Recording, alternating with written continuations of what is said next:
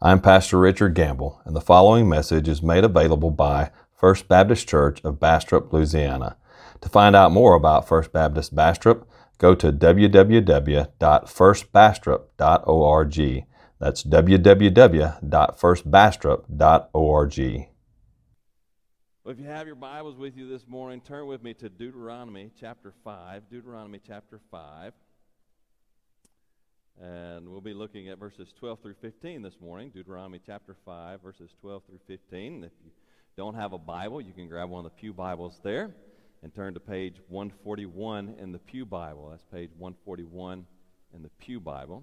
And if you don't have a Bible of your own, then you can take that pew Bible with you, and that's our gift to you today. We want everybody to have a copy of God's Word, so please take that and use that for your benefit. Now, these words will be familiar to you. We hold these truths to be self-evident, that all men are created equal, and that they are endowed by their Creator with certain unalienable rights. Unalienable rights. That among these are life, liberty, and the pursuit of happiness. That's, of course, comes from our Declaration of Independence, and we all learned that phrase as we were kids growing up in elementary school, most likely.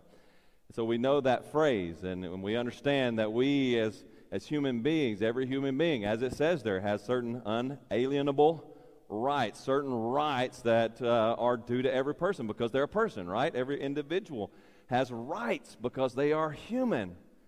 And so there's those rights that are just, we deserve them, we have a right to them. As we think about that, if we recognize that every human being has certain unalienable rights, then certainly we have to realize that God has certain unalienable rights because of who He is. God has rights and privileges. And that's what we're talking about today. God has rights and privileges, and that's the concern that we see coming out of, the principle coming out of this fourth commandment as we're going through the 10 commandments. We're on the fourth commandment today. And as we talk about this fourth commandment, as I hope to point out to you and show you today, that it's about God's rights. What He has a right to as our Creator and Redeemer. Concerning the fourth commandment, John Walton remarks, God has a right to be honored through the dedication of a special day to Him in gratitude for His deliverance of Israel, talking about Israel, from Egypt, and in remembrance of His creative work. And so this text in Deuteronomy recognizes that God has a right to have a special day dedicated in the week to come and worship Him together as His people. This was true in Israel, and I hope to show it it's true today. And that's what I want us to see today as we consider this fourth commandment. The message of this commandment basically is this: honor God as Creator and Redeemer by dedicating a day for worship with the church. So the lesson I want us to get out of today's message: honor God as Creator and Redeemer by dedicating a day for worshiping with the church. And all who are gathered here say amen, right? We're doing that today. But I want us to see that and understand why we come together and worship as a church. Now, we have to understand that when we talk about this fourth commandment, there are a lot of questions that arise with this fourth commandment. It's the commandment to keep the Sabbath day holy. And there's a lot of questions that arise when we begin to look at the New Testament and the Old Testament and how all this fits together. This commandment is the only one of the 10 commandments that neither Jesus nor the apostles reestablish in the New Testament. So Jesus, especially Jesus, as He preaches throughout His ministry, He, in some way, shape, form, or fashion, reestablishes all the other 9 commandments. But this commandment, he doesn't necessarily reestablish it. And in fact, we see some evidence that in other New Testament writings and the writings of Apostle Paul that perhaps this commandment has gone away completely. And so how should we understand that as the church today, no longer under the old covenant, but we're under the new covenant in Christ? How do we take this commandment to keep the Sabbath day holy, and how do we apply that to our lives? Is it still something that we are responsible to do? Is it a requirement under the New Testament? And quite frankly, there are a whole lot of folks out there who do everything they can to kind of push this commandment aside. Oh, we don't have to worry about that one. Oh, yeah, we don't commit adultery, we don't murder. All those are great and good, but the Sabbath, keeping the Sabbath day holy, that really doesn't apply to us today. So we're just not going to worry about that. So we're going to go and we're going to do what we want to do, and we'll come to church when it's convenient, right? When it's convenient and nothing else is going on. It's not too pretty outside, and it's not too much, not a great game on TV or whatever. I don't have something else I want to do. The bass aren't biting, the crappie aren't biting, and so as long as none of that stuff's going, then I'll go to church. But other than that, this commandment really doesn't apply. You see, that's the way a whole lot of Christians today approach the fourth commandment. It really doesn't apply to the church, so we really don't have to pay attention to it. Now, not us, right? Because you're here. It is a pretty day outside, so there's a lot of people who are out there today because it doesn't apply. But does it apply? Does it apply? Are we called to observe the Sabbath day and keep it holy? Are we called to dedicate a day of the week to come together with God's church to worship the Lord?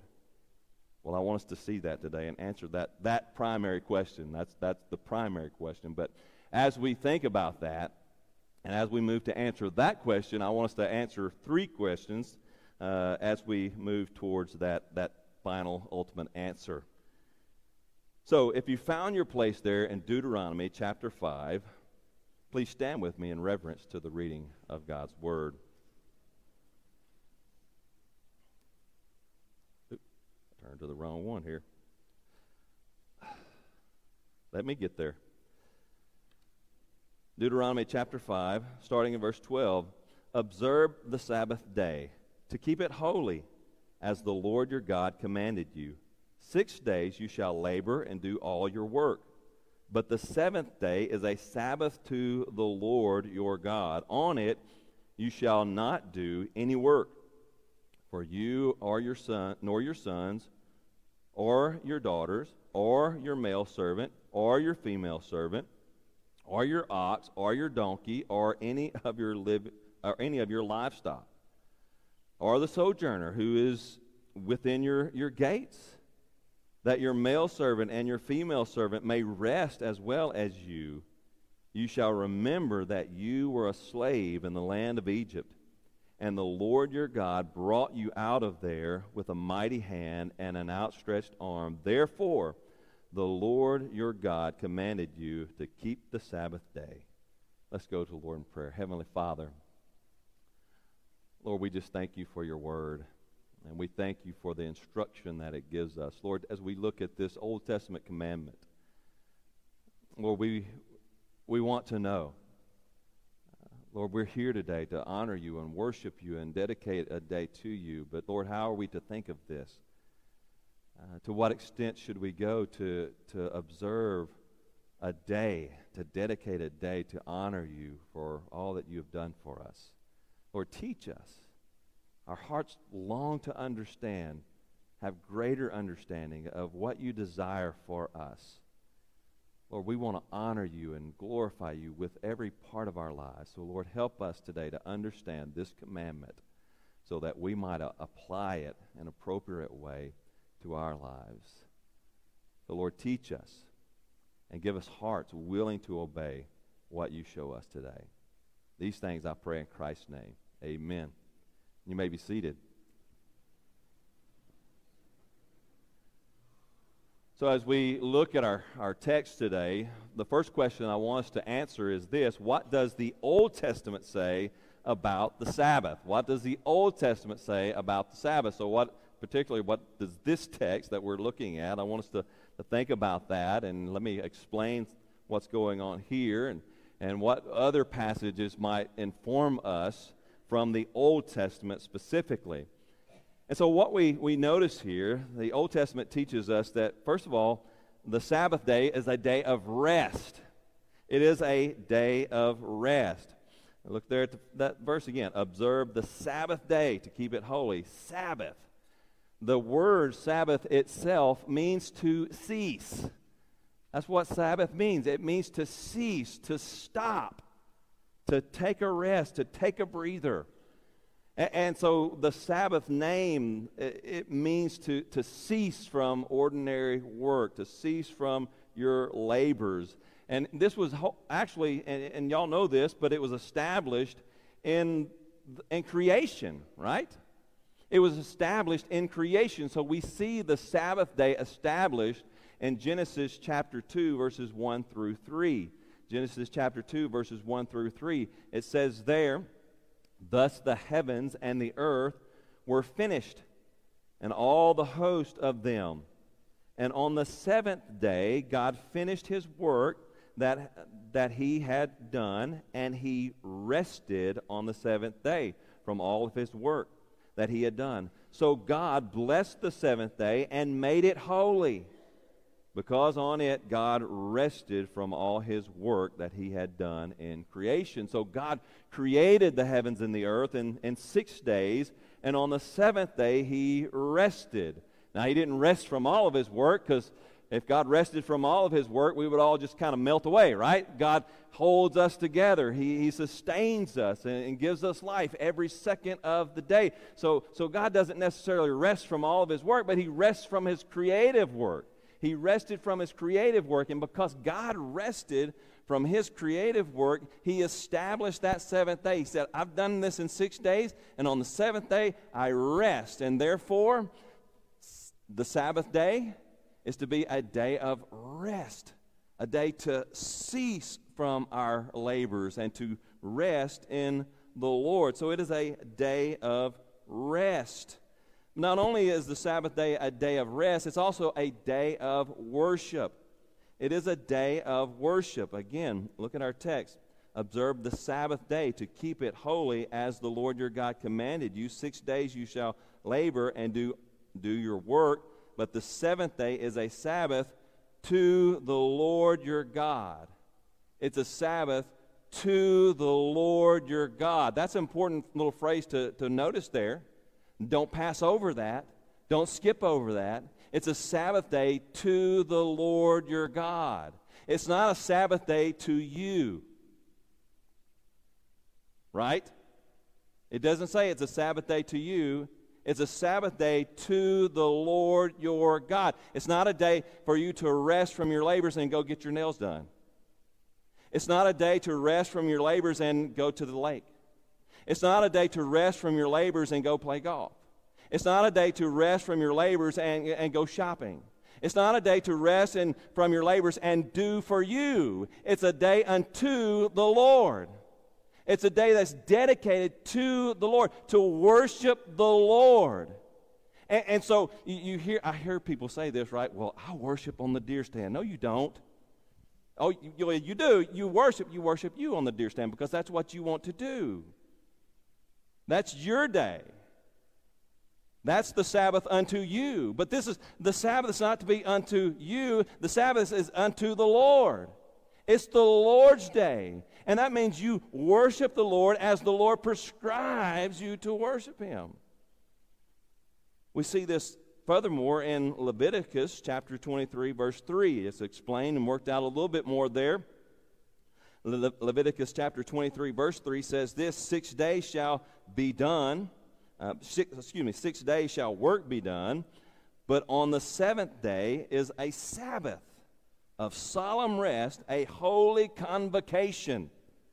A holy convocation. You shall do no work. It is a Sabbath to the Lord in all your dwelling places. There's to be a holy convocation. In other words, there's to be a holy assembly. It's a time not just to rest, not just to go take a nap, not just to hang out at home, but it's a day to convocate. It's a day to assemble, to come together and worship the Lord together. Now, we know in Old Testament Israel, the main place to worship was around the tabernacle, in this time that we're talking about in Deuteronomy, but then later on at the temple in Jerusalem. And so that was the central place of worship, and it certainly people from the northern part of Israel couldn't travel down to Jerusalem to worship every Sabbath day. That was a week or longer journey, and so they couldn't do that. So how did they observe the Sabbath day? How did they convocate together? How did they assemble together when they were scattered across the land of Israel? Well, I don't know. All right, the Old Testament doesn't tell us that. We do know that in the New Testament, there were synagogues in all the little cities. So you see Jesus and Paul and all the apostles, they go to the synagogue on the Sabbath day. And so there were these synagogues where they came together and they studied Scripture together and they worshiped together in their own little locations. And maybe there was something like that. That's called for, right? There's a holy convocation. There's a holy assembly.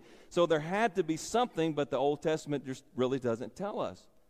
But Leviticus tells us it's a day to convocate, to assemble together in the Lord, to worship the Lord together, to study Scriptures together, to sing praises to God together. And so it is a day to worship. And this is important. Why? See, that's the big question to answer. Why?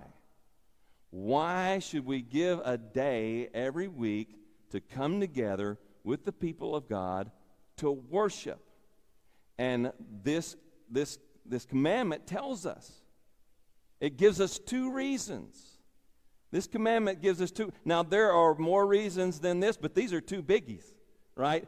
These two are enough that it should cause us, this church should be filled with people because of these two reasons.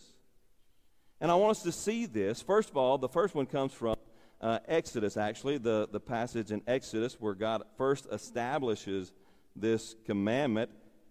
Fun fact here, this commandment is the only one of the 10, and you're going to see this, that is altered. It's kind of changed from when it's first given in Exodus there at Mount Sinai, and when Moses gives it again in Deuteronomy, the text that we're studying, when he gives it to the people of Israel before they enter into the Promised Land 40 years later. It's slightly altered because he's bringing out two different perspectives, and I'm thankful for that because in these two different givings of this commandment, we see these two reasons come out.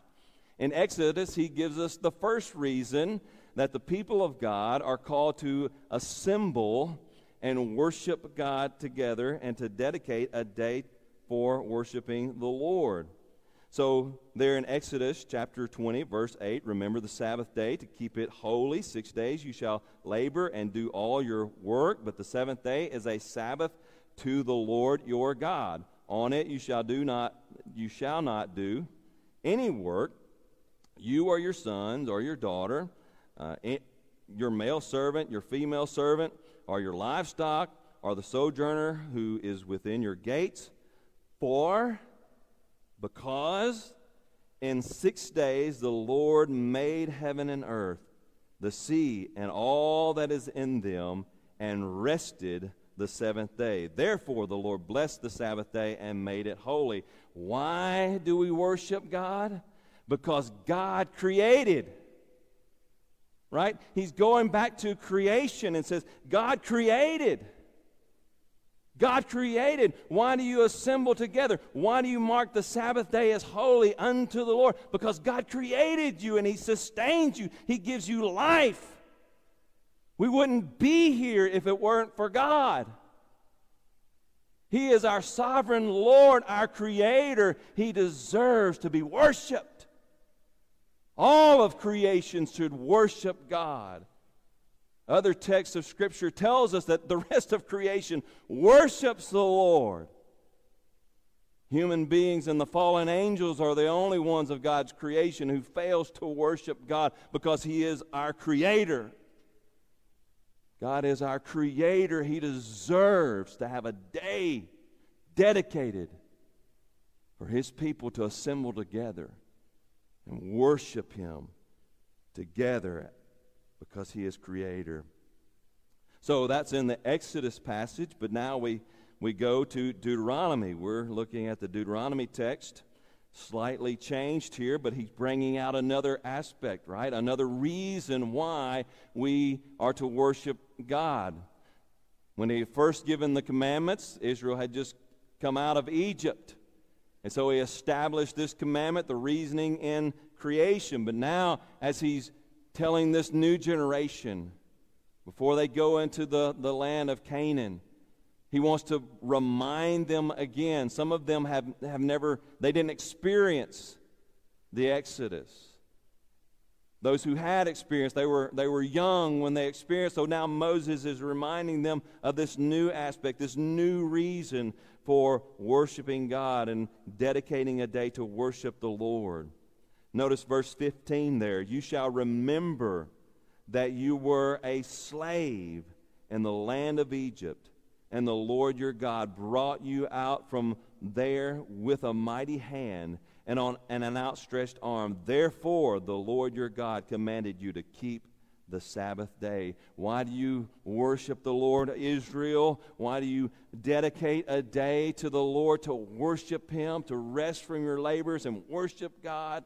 Why do you do that? Because God is your Redeemer. He's your Savior. He saved you from slavery.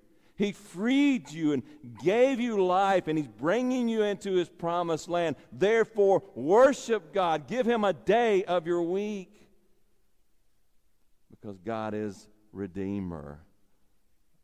I wonder, do we understand God as our Redeemer?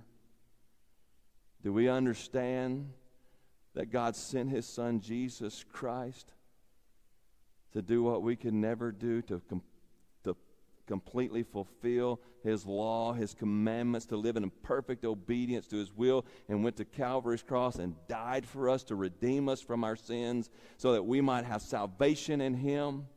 We would go to hell for all of eternity had God not redeemed us from our sins. Where would we be if God had not redeemed us?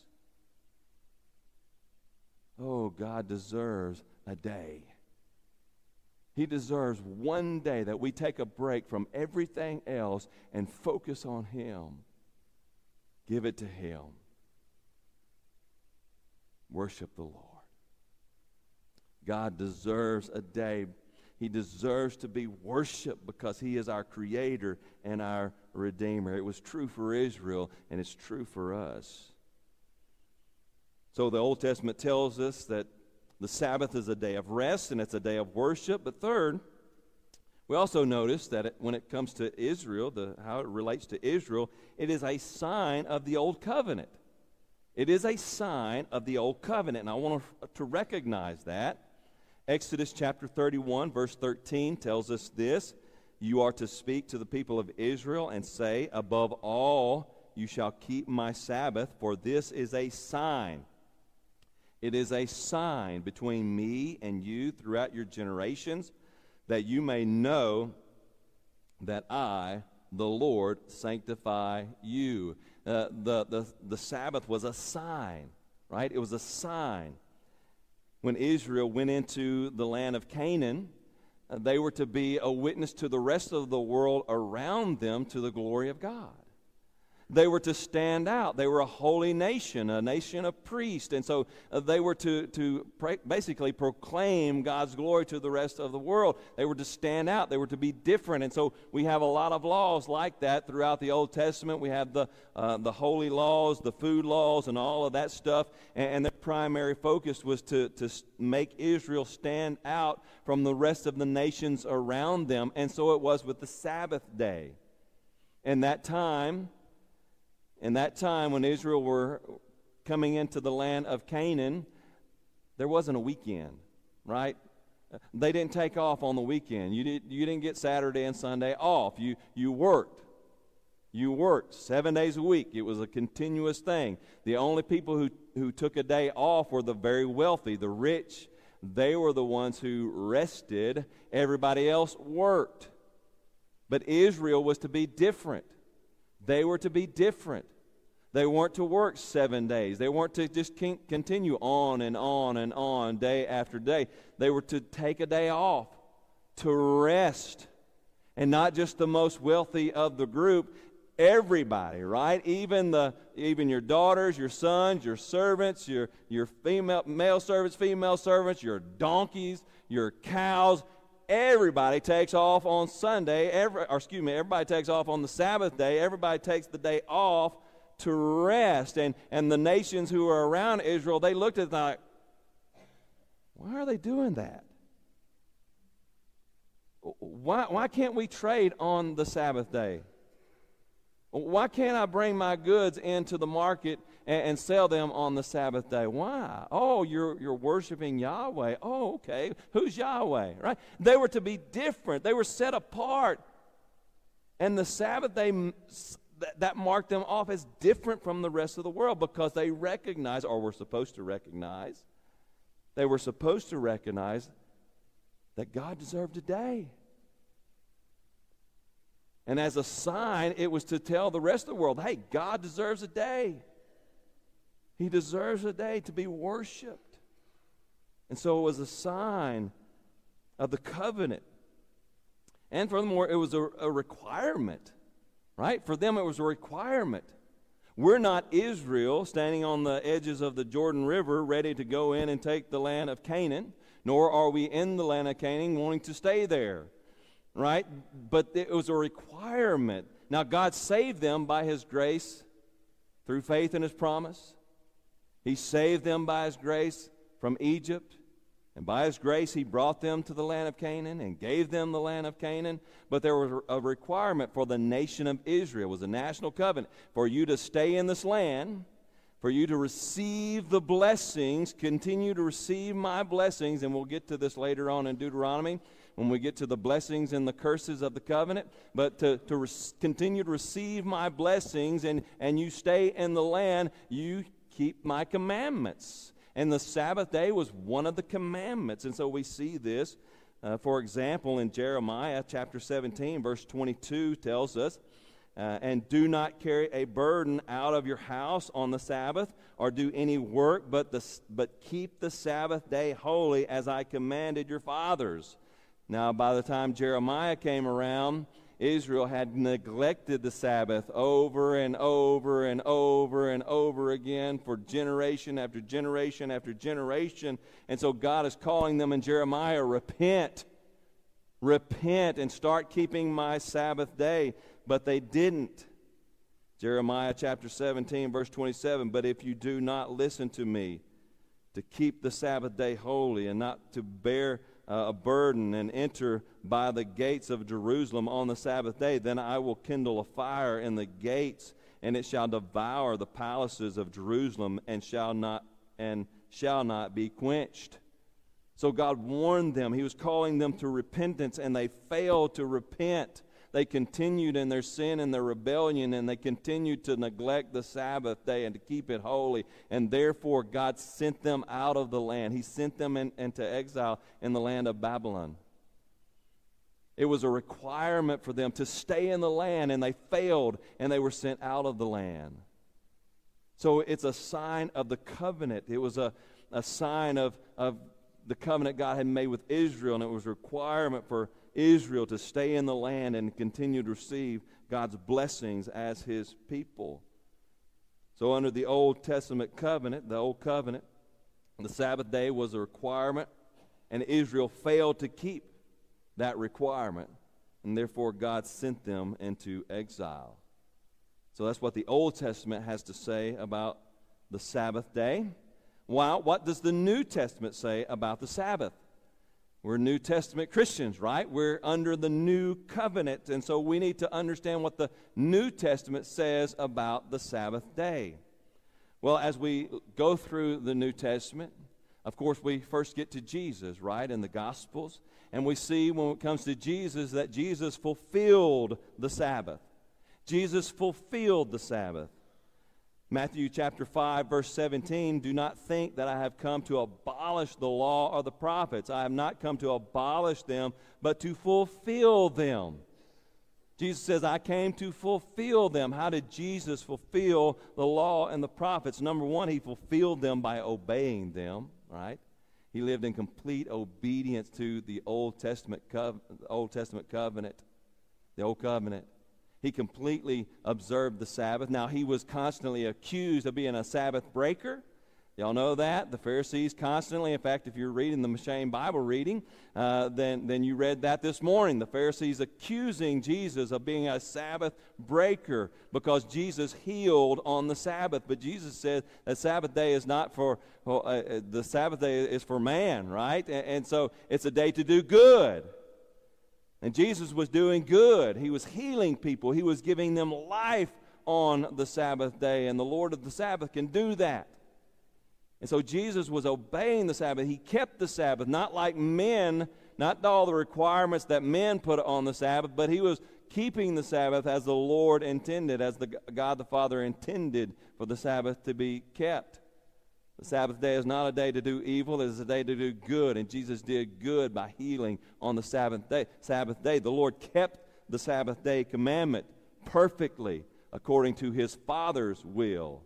Not according to men's will, but according to his Father's will, Jesus kept the Sabbath. He kept it perfectly, but he also fulfilled it by fulfilling its prophetic aspect, right? The Sabbath day, there's a prophetic aspect to the Sabbath day. Paul brings this out later on in Colossians chapter 2, verses 16 through 17. Therefore, let no one pass judgment on you in questions of food and drink, or with regard to a festival, or a new moon, or a Sabbath. A Sabbath. These are a shadow of things to come, but the substance belongs to Christ. The substance belongs to Christ. God gave the Old Testament saints a day of Sabbath, a day of rest. They were to rest in the Lord. Rest to the Lord. But Jesus fulfills that. Because as we're going to see later on, they were unable to rest. But Jesus is our rest. He comes and fulfills the Sabbath day, and in him we rest. Right? We rest in Christ. He is our Sabbath. And so Jesus fulfills the Sabbath command completely by obeying it and fulfilling its prophetic nature. He is the Sabbath rest. We rest in him. We rest from sin. We rest from sin's condemnation. We rest from sin's punishment in Jesus Christ. So Jesus fulfilled the Sabbath day. The apostles kept the Sabbath. The apostles kept the Sabbath. Acts chapter 18, verse 4, and this is just one. If you go reading through the book of Acts, you see this kind of thing repeated over and over again. But I just pulled this one verse as an example. And Paul reasoned in the synagogue every Sabbath and tried to persuade Jews and Greeks. So Paul and the other apostles, for the most part, they kept the Sabbath. They every Sabbath day they would go into the synagogues and argue with the people there and show them from the Scriptures Jesus Christ. And when they were kicked out of the synagogues, they found a church and met with the church and started assembling with the church. And so they kept the Sabbath day. At least in some regards, they kept the Sabbath day. The church transformed the Sabbath. The church transformed the Sabbath. And we start seeing this in the New Testament. It really starts showing up after the New Testament, after the first century. We start seeing this in early church history more and more and more. But we certainly see it beginning to take place even in the first century and in the New Testament church. The church, number one, changed the day of observance, right? Because y'all probably know that the Sabbath day is Saturday, right? 6 days you should work, but the last day of the week is a Sabbath day. That's Saturday. It's the last day of the week. And so that's why our brothers and sisters of the Seventh-day Adventists, they observe the Saturday. That's their day of worship because they feel like that's the day to do that. But for the most part, the New Testament church began to transform that. And they began to meet on the first day of the week, Sunday, because the first day of the week was the day that Jesus arose from the dead. And so now we have new creation in Jesus. The resurrection marks the day of new creation. Jesus Christ rose from the dead and established his church. And so now the church typically meets on Sunday, the first day of the week. And we see that taking place again in the New Testament. Acts chapter 20, verse 7. On the first day of the week, when we were gathered together to break bread. Right? The church was gathered together to break bread. That breaking bread was kind of indicating that they were observing the Lord's Supper, right? Breaking bread to observe the Lord's Supper. So on the first day of the week, they gathered together to break bread. 1 Corinthians chapter 16, verse 2 also indicates that. Paul tells the church there, when you come together on the first day of the week, bring a collection together, so I don't have to gather it when I get there. So here again in 1 Corinthians, Paul refers to the church meeting on the first day of the week, assembling on the first day of the week. And so they began to transform it and change the day to the first day of the week to Sunday, the Lord's Day. But they also recognize Christian liberty. They also recognize Christian liberty here. Romans chapter 14, verses 5 through 6. One person esteems one day as better than another. One observes it on the Sabbath day, Saturday. One observes it on Sunday. While another, but each one should be fully convinced in his own mind. So one observes it one day, while another esteems another day. Some all days as alike, but each one should be fully convinced in his own mind. The one who observes the day observes it in honor of the Lord. The one who eats in the Lord, since he gives thanks to God, while the one who abstains in honor of the Lord and gives thanks to God. He's talking about two things there. He's talking about eating meat and the Sabbath day. But notice he's talking about the Sabbath day. He says, some meet on Saturday, and some meet on Sunday, and some just count all days as alike, and they find some other place to meet. And Paul says it doesn't really matter, right? If you're worshiping the Lord, if you're giving a day to the Lord, if you're giving a time to the Lord, that's what's important. See, they were going through a time of transition in the first century. Throughout the book of Acts and throughout the New Testament, they were going through a time of transition. The Jews, they still held the Sabbath day as holy. But now Gentiles are coming into the church. And they don't understand the Sabbath. Oh, they know Jews. They had their Jewish friends, and they knew that they worshiped on the Sabbath, but they didn't really understand it. So now the Gentiles are coming in. Well, what are we to do? And so Paul's saying, you need to let conscience be your guide here. Right? We're no longer under the old covenant. We're under the new covenant. So we're not bound by the laws. We're not saved by the laws. That's not our way of salvation. Our salvation is through the Lord Jesus Christ. He died for us. He redeemed us. And so we're saved by God's grace through faith in Jesus Christ. All of the blessings are given to us through Jesus, not through our obedience. They're through His obedience. But nevertheless, you need to let your conscience be the guide, right? There's still a time that you need to gather together to worship. He never denies that. But we can give some liberty here. We can give some liberty here. Some people, they might think, well, you only, all you should do is go to church all day on Sunday, and that's the Sabbath day. Some people might think, well, go to church on Sunday, and some people might think, well, it's okay if we go have a picnic, and some people might say, no, that's not right, and some people might say, well, it's all right if I go down to the pond and fish after lunch, isn't it? And some people say, no, you can't do that, and other people say, oh, yeah, that's all right. Well, that's fine, right? Because let your conscience be your guide. There's Christian liberty here. We're no longer under the old covenant where we have all of these lists of things we can and cannot do on the Sabbath day. All of that's been removed. So we're not under all of that. There's some liberty here. But the New Testament never says quit meeting together, right? The New Testament never says quit meeting together. It just says now we have some liberty. Now we have some liberty. We're no longer under the old covenant. We're under the new. So there is some liberty here. So Jesus fulfilled the Sabbath, the apostles kept the Sabbath, and the church began to transform the Sabbath. You know, I think about it like this and just kind of pull all of this stuff together. When I was a child, I had to go to church. Right? I had to go to church. Why? Because it was a law in the Gamble household. We're going to church. Nope, you're not going down to the pond fishing Sunday morning. Nope, you're not playing with your buddies.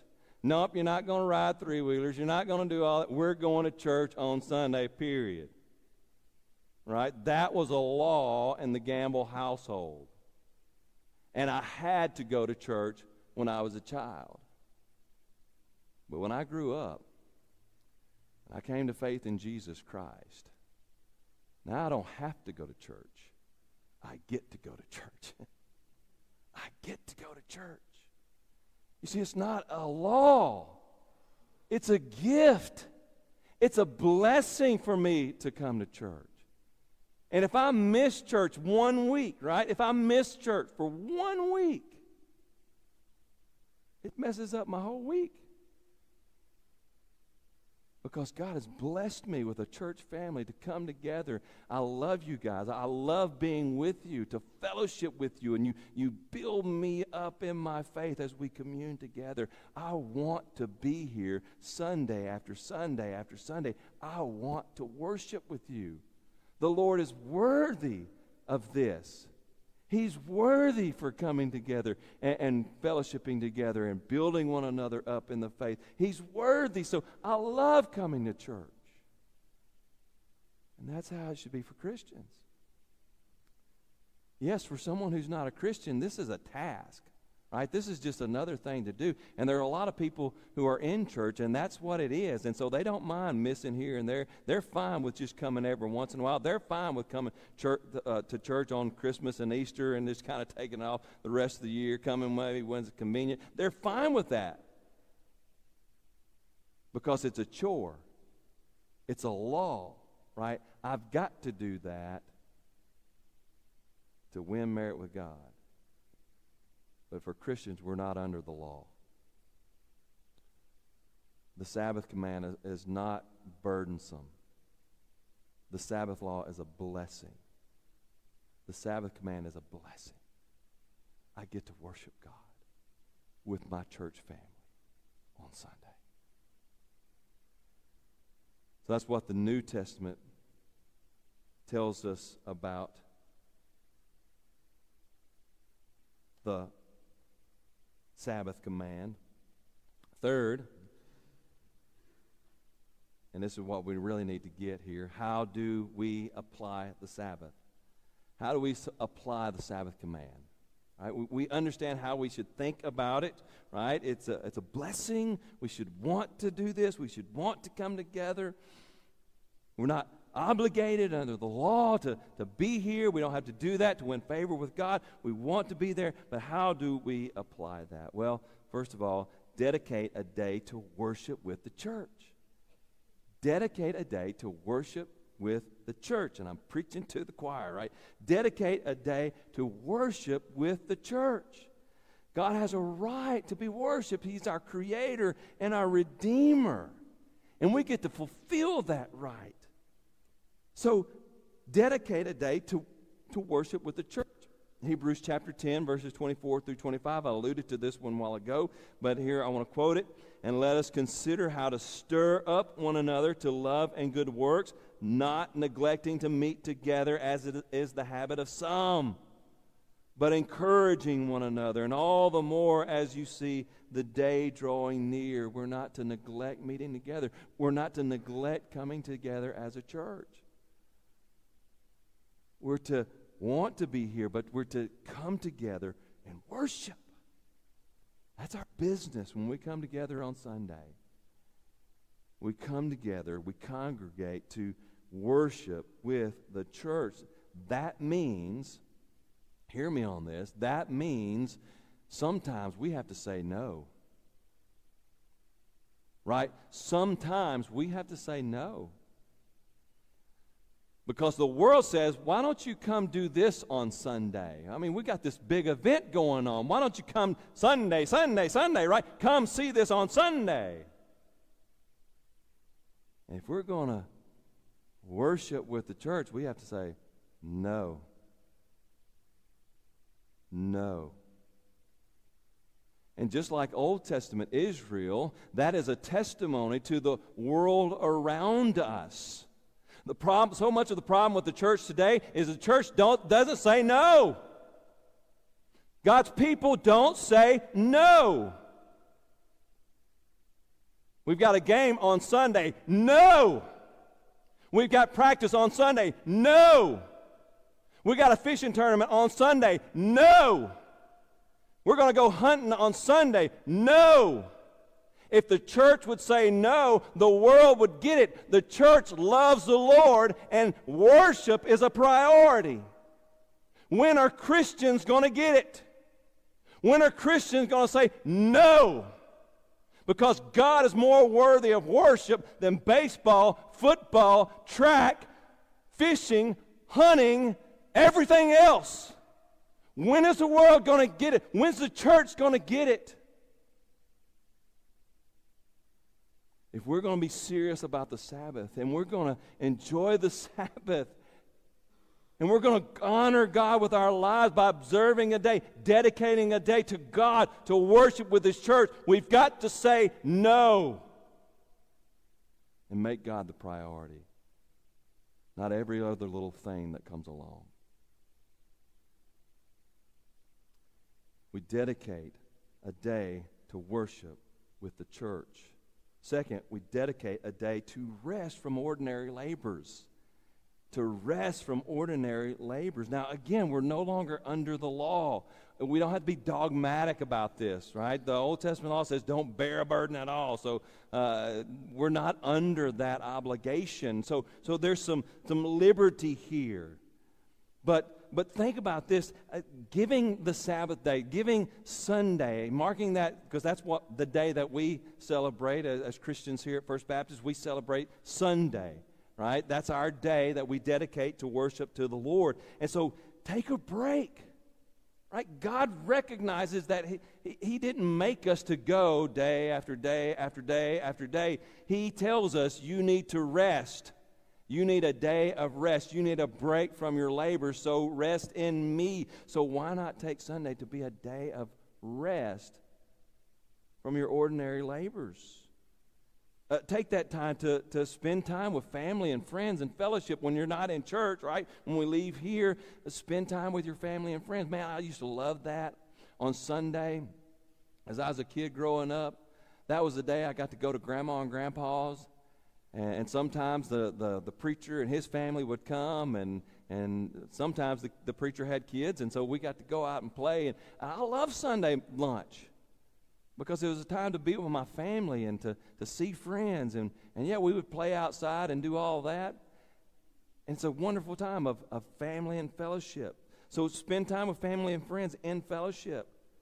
Use it as a day to take a nap. I'm going to do that this afternoon. Right? I'm going to go take my Sunday nap. I used to hate naps, but now as I get older, I appreciate those more and more. So Sunday is a good day to take a nap, and so that's all right. That's good, right? We're to rest in the Lord. We're to take a break, and so nap. Take a nap. Read, right? Today's a great day. If you got a book you've been wanting to read, especially a Christian book, maybe something about discipleship, take that time to read or read Scripture, right? Today's a great day to get caught up on your Bible reading. You get a little behind. We all do that sometimes. You get a little bit behind on your Bible reading. Take time on Sunday to get caught up. Read your Scriptures. Read the Bible. Learn more about God. But, to do that, you're going to have to prepare in advance. You're going to have to prepare in advance. That means you're going to have to maybe, mow the yard on Saturday instead of Sunday. Not that it's, we're not legalistic, so if you mow the yard on Sunday, I'm not going to get all up in your business, right? There's nothing wrong with that. But if you want to rest on Sunday, you're going to have to mow the yard on Saturday. And so you're going to have to prepare, right? You're going to have to get prepared. And so you're going to have to make sure you get things done Friday and Saturday or sometime through the week so that you can just take time to breathe and take time to rest in the Lord on Sunday. Now, if you work in an office all week, rest for you may not be reclining in your office, your chair taking a nap. It might be working in the flower beds, and there's nothing wrong with that. It might be something like that. And so, again, not dogmatic. We don't have to be dogmatic about this. We don't have to be legalistic about this. And what's good for you might not be good for somebody else. So don't look at somebody else and say, oh, you know what they did on Sunday. They went out to eat or whatever, No, we don't have to be like that. But just take time to take a breather and rest in the Lord. So dedicate a day to worship with the church, a day to rest from ordinary works. And number 3, and this is the most important one, this is how we fulfill the Sabbath day. Turn away from evil works and rest in Jesus Christ. Turn away from your evil works and rest in Jesus Christ. And that's not just on Sunday, that's every day. Right? That's every day. Turn away from evil works and rest in Jesus. Jesus fulfills the law. And so if we're going to fulfill the Sabbath, we fulfill it through Jesus Christ. I love this. Hebrews chapter 4. If you go read Hebrews chapter 4, you see that it talks about Israel's failure to enter God's rest, God's Sabbath, because of their sin, because of their rebellion. Then Hebrews chapter 4, verses 8 through 11 tells us, if Joshua had given Israel rest, God would not have spoken of another day later on. So then there remains a Sabbath rest for the people of God. For whoever has entered God's rest has also rested from his works as God did from his. Let us therefore strive to enter that rest so that no one may fall by the same sort of disobedience. Right? Their work was disobedience. They never rested from their disobedience. And that was the reason they failed to enter God's rest. How do we succeed? How do we rest from our disobedience? How do we rest from our evil works? By turning away from our sin, repenting, that Bible term there, turning away from our sin and turning to Jesus Christ. The number one way we keep the Sabbath is by turning away from sin, turning away from rebellion, and putting our faith and our hope in Jesus Christ. Don't miss that. Don't miss that. Jesus is the answer, right? Jesus is the answer. If you've never trusted in Jesus Christ, you're not at rest, and you will never be at rest. You will fail to enter God's rest. Your only hope is to turn to Jesus and trust in Him. Trust in Jesus Christ. Jesus says, "Come to me, all who labor and are heavy laden, and I will give you rest." As Creator and Redeemer, God has a right to have a day dedicated to worship Him. He has a right to be worshiped as our Creator and Redeemer. Honor God as Creator and Redeemer by dedicating the Lord's Day today as a day of worshiping with the church. You have 6 days a week to do whatever. To do whatever. To work, to play, to recreate. But give a day to the Lord to come together with His church and worship Him. He is worthy. Let's pray. Heavenly Father, Lord, we thank You for the Sabbath day. Lord, though it may be a burden for those who don't know You, For those of us who have trusted in Jesus, those of us who have had our hearts renewed, those of us who you have changed our will, you have changed our desires, so that we rejoice in you today. To the Sabbath day, today, this Lord's Day is a blessing. And Lord, we are so grateful to be able to come together and meet and worship you together as your holy church. Lord, I pray. I understand the pressures of the world, all of the pressures that the world puts upon your people, Lord, that trying to draw us away from a day of worship. But Lord, give us a spine. Give us courage to say no, so that we may glorify you by showing this dead and dying world that you are worthy. You are worthy of worship and praise. And thank you, Lord Jesus, that you have fulfilled the Sabbath and given us rest in Jesus Christ, our Lord. Thank you, Lord. Now these things I pray in Christ's name. Amen.